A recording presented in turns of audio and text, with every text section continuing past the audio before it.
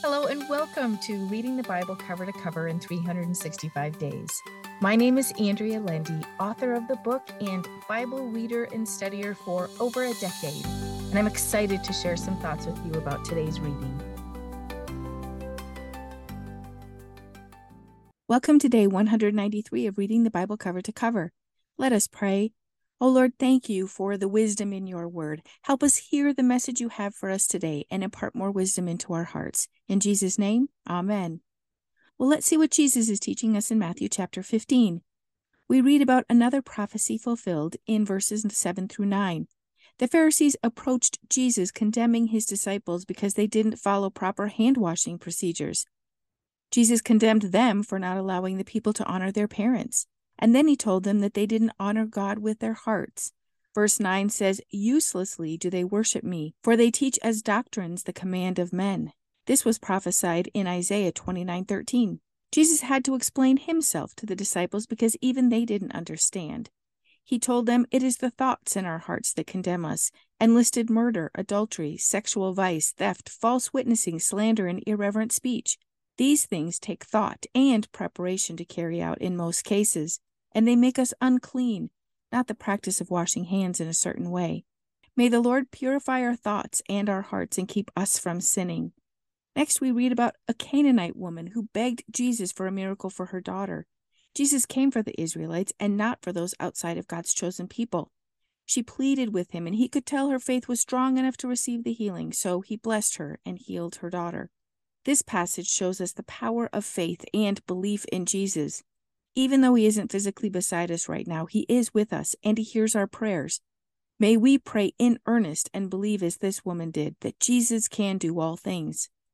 He desires to help us, my friend. Let's ask him for help today. Then we read he healed multitudes of people. Jesus gave liberally to all those who needed and asked of him. Lastly, he feeds thousands again with 7 loaves of bread and a few small fish. In verse 32, he said, "I have pity and sympathy and am deeply moved for the crowd because they have been with me now 3 days, and they have nothing at all left to eat, and I am not willing to send them away hungry lest they faint or become exhausted on the way." I love that we read about Jesus' pity for the people. He looks upon us the same way. He wants to take care of our needs. Let us lay our needs before him and pray for his help. Well, let's read about the new church in Acts chapter 22. Yesterday we read about the angry mob that rose up against Paul. Today we read about his testimony to them. He told them about the remarkable journey on the road to Damascus and how he was converted to believe in Christ, even though he had been putting believers in prison for the same thing. Jesus touched Paul in such a significant way that his whole life changed. However, it wasn't without cost to him.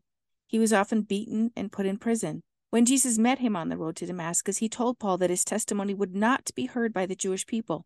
His mission was to go and spread the gospel to the Gentiles. We all have a mission, and we all have limitations. This was one of Paul's. Jesus' disciples and the people he had been persecuting were so afraid of him that he had to leave his home to minister to people.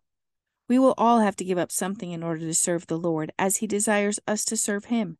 The question is, will we be obedient as Paul was, or will we miss our calling? May we all pray for God to lead us, give us a heart that desires to serve, and the obedience to walk into God's plan for our lives. Well, let's see what's happening in II Chronicles chapter 25. Yesterday we read that Joash was killed by his own people on his deathbed because he had killed Zechariah the prophet. Today we read about his son starting his rule, King Amaziah. At first he followed God, but then he departed and went his own way, which never turns out well.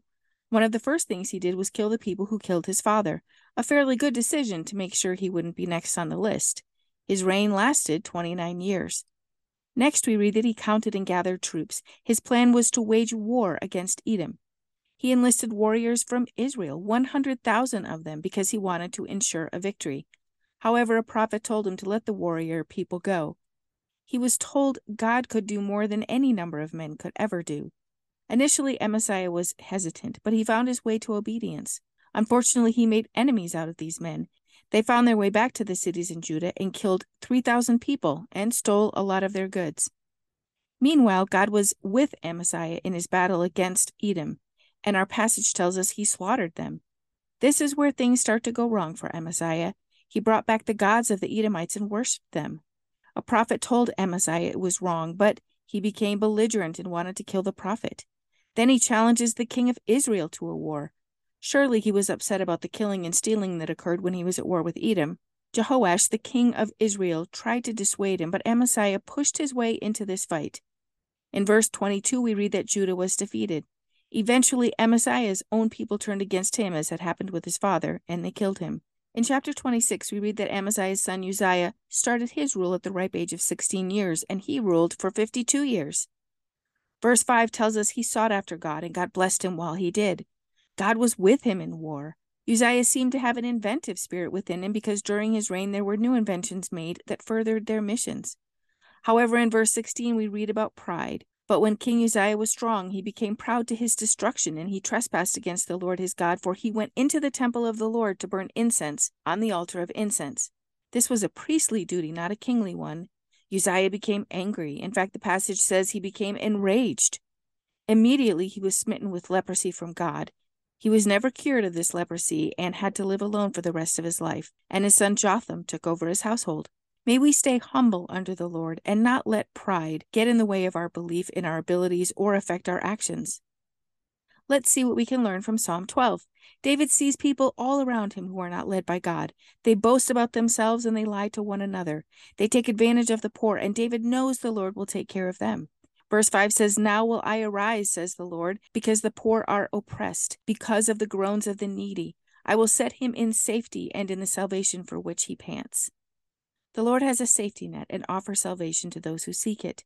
It is interesting to note that even back in David's time, he writes about the wickedness of the generation.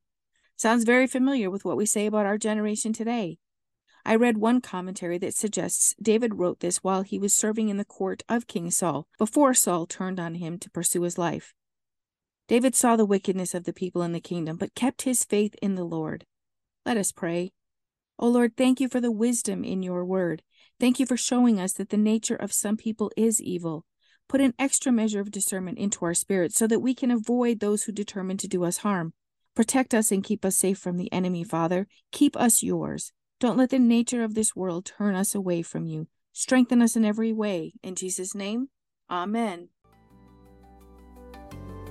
Thank you for walking this journey with me and being a faithful reader of God's Word. I pray that He shows Himself as the God who loves you deeply and cares about every detail in your life. Come back tomorrow for some more thoughts and insights as you read God's Word.